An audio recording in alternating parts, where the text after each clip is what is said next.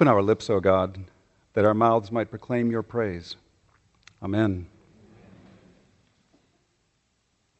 If the saying is true, a picture paints 1,000 words, then the picture that the gospel writer is painting today, let's just say he used 1,000 words and then some.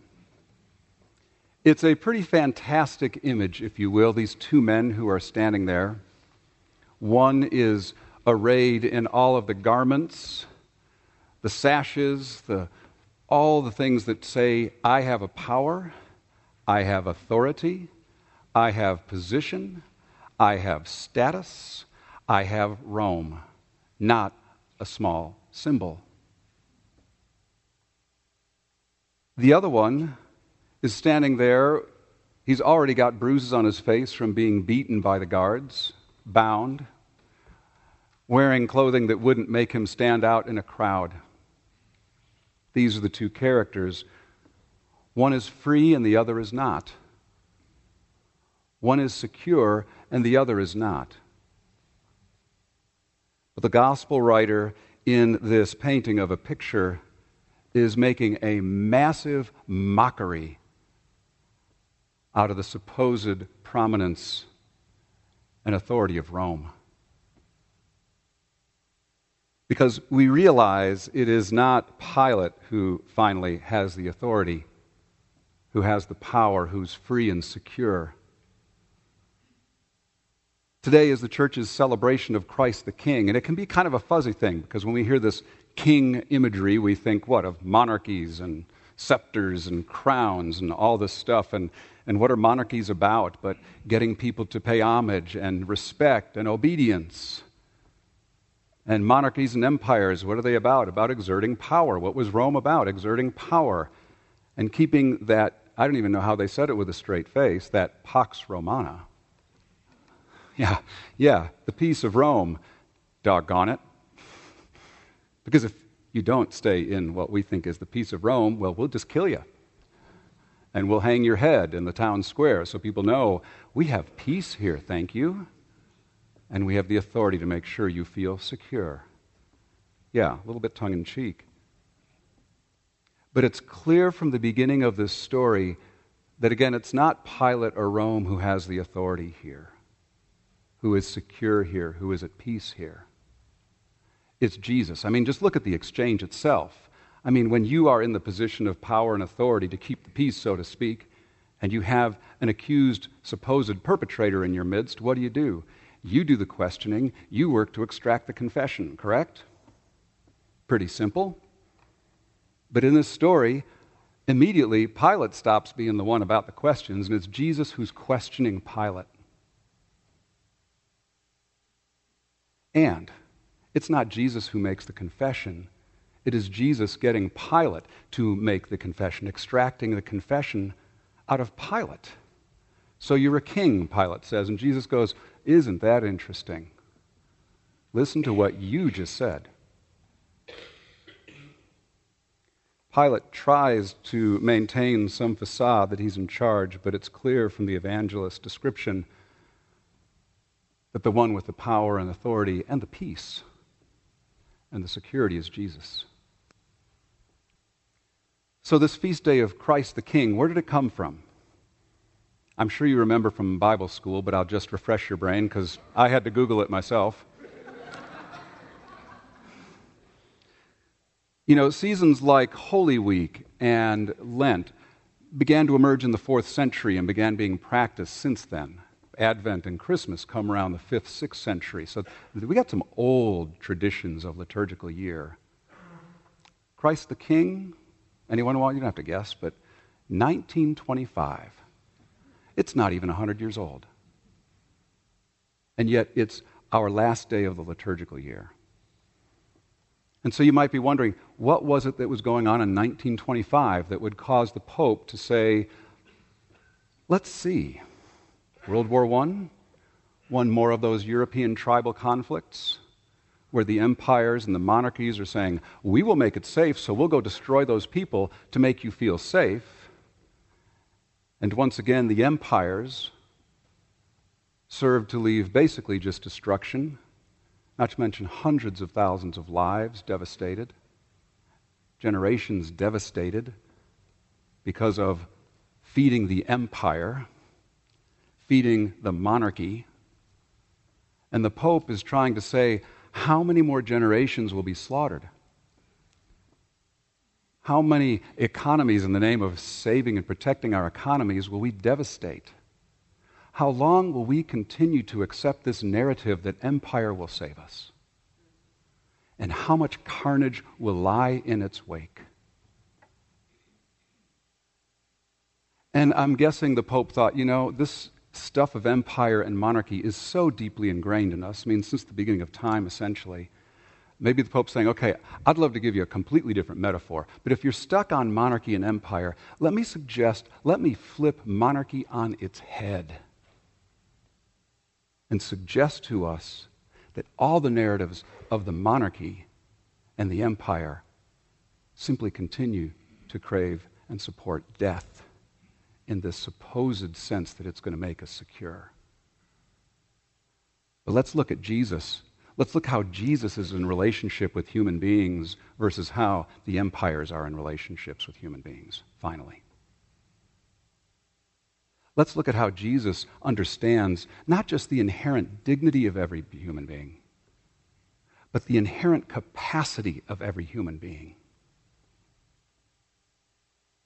There's no hierarchy saying, we really are the ones who know how to keep you safe. And it might not be perfect, but it's all going to go to hell if you don't keep feeding us.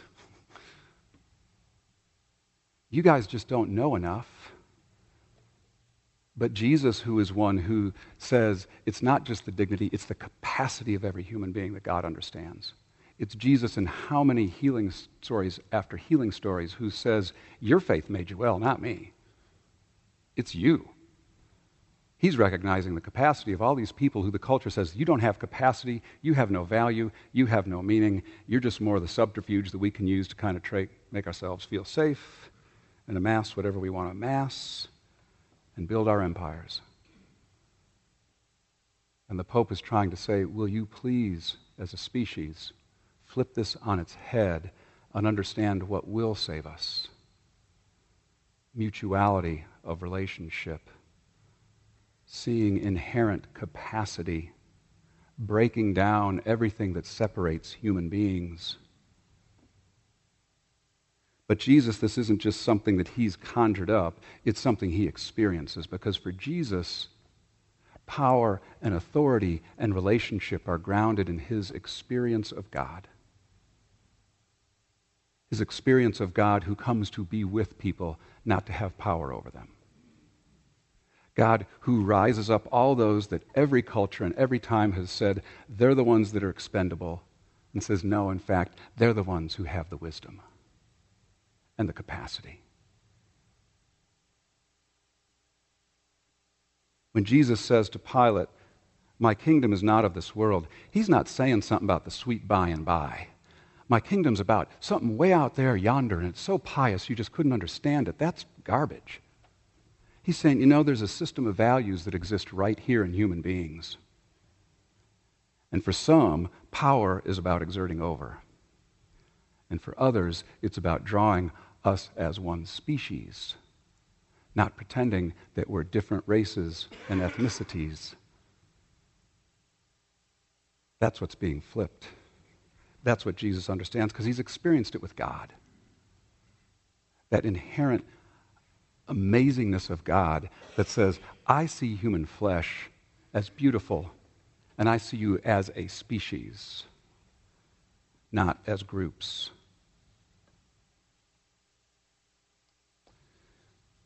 Well, here's where it gets kind of tricky for the church, because that's a real appealing definition on one. Well, maybe it isn't, but it should be.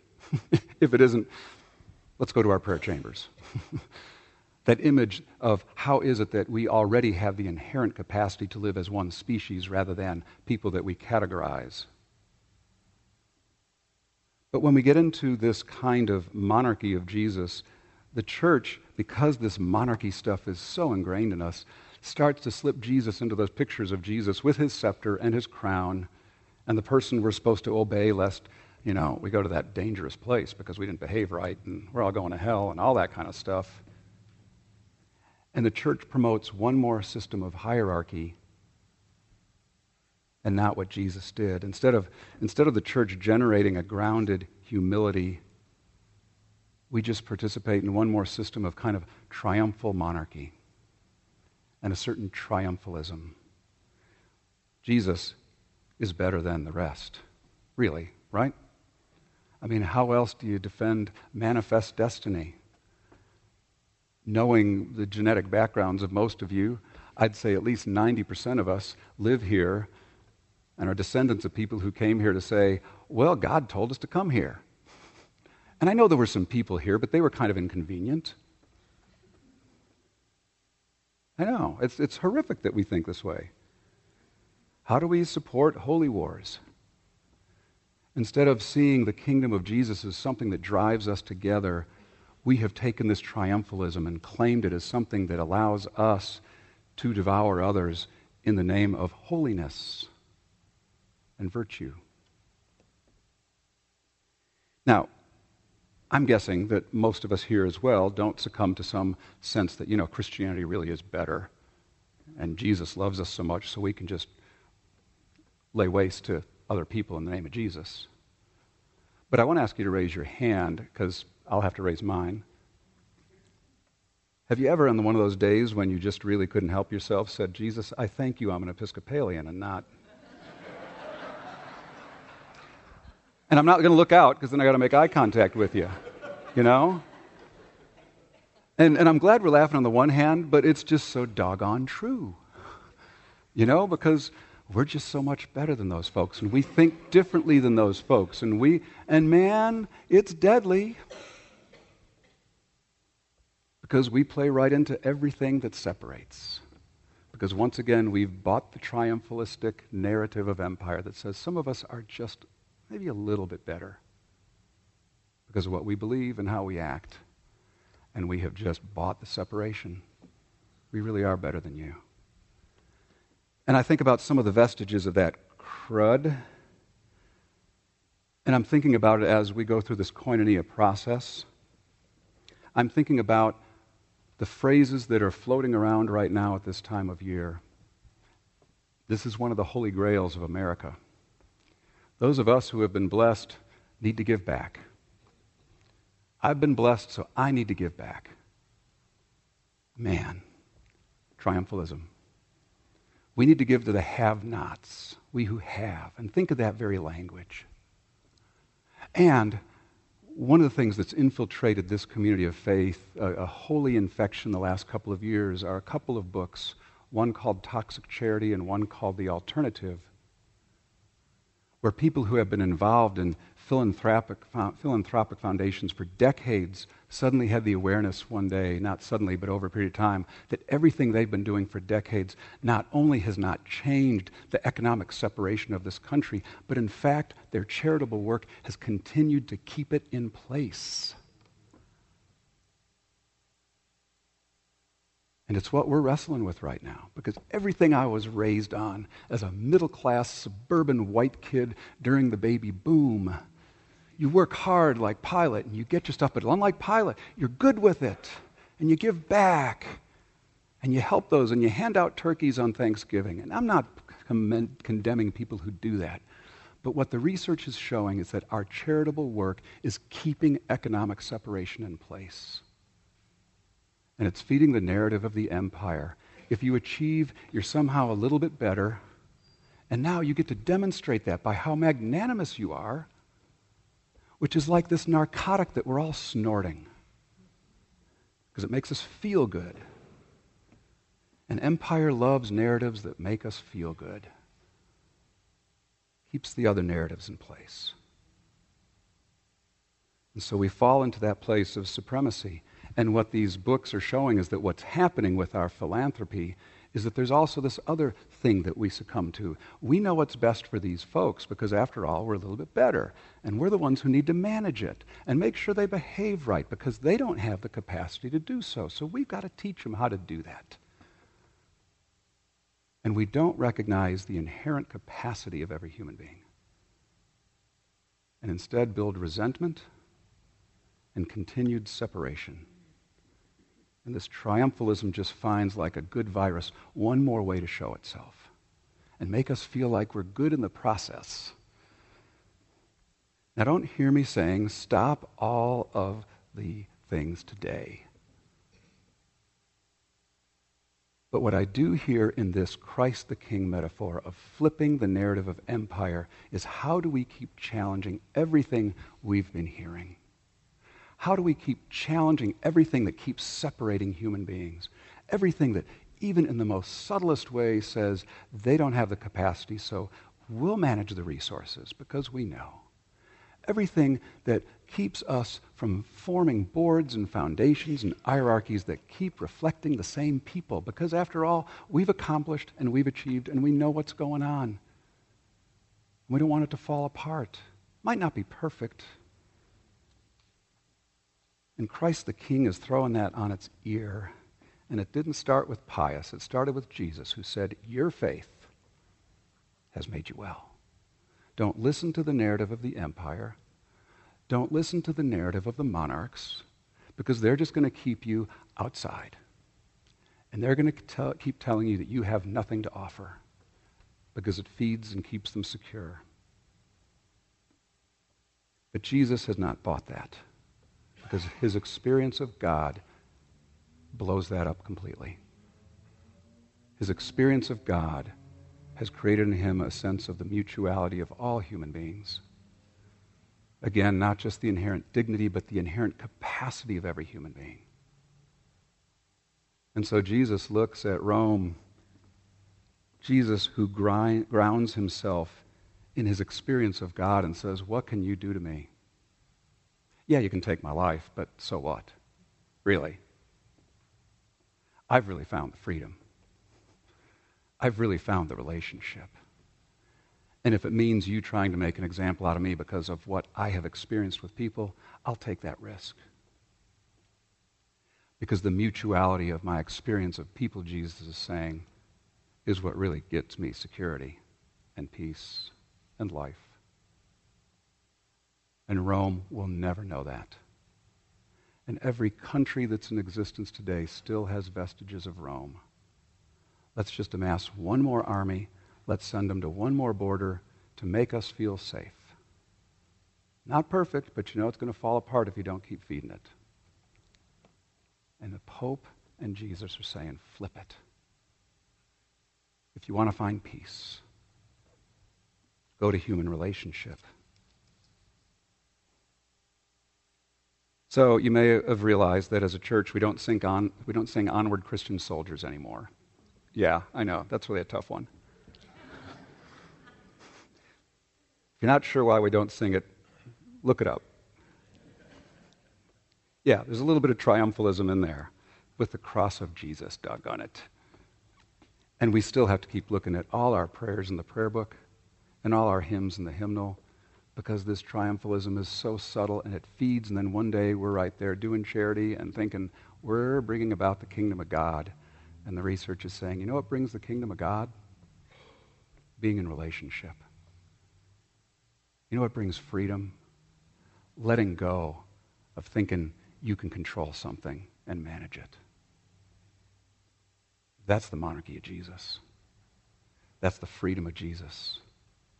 And it's no coincidence that the church puts this feast day on the last day of the year. It says, if you haven't learned anything else all year, hold on to this foundation, this definition of monarchy, because it's the only thing that's ever outlasted all the empires who thought they'd live forever. Human relationship. Amen.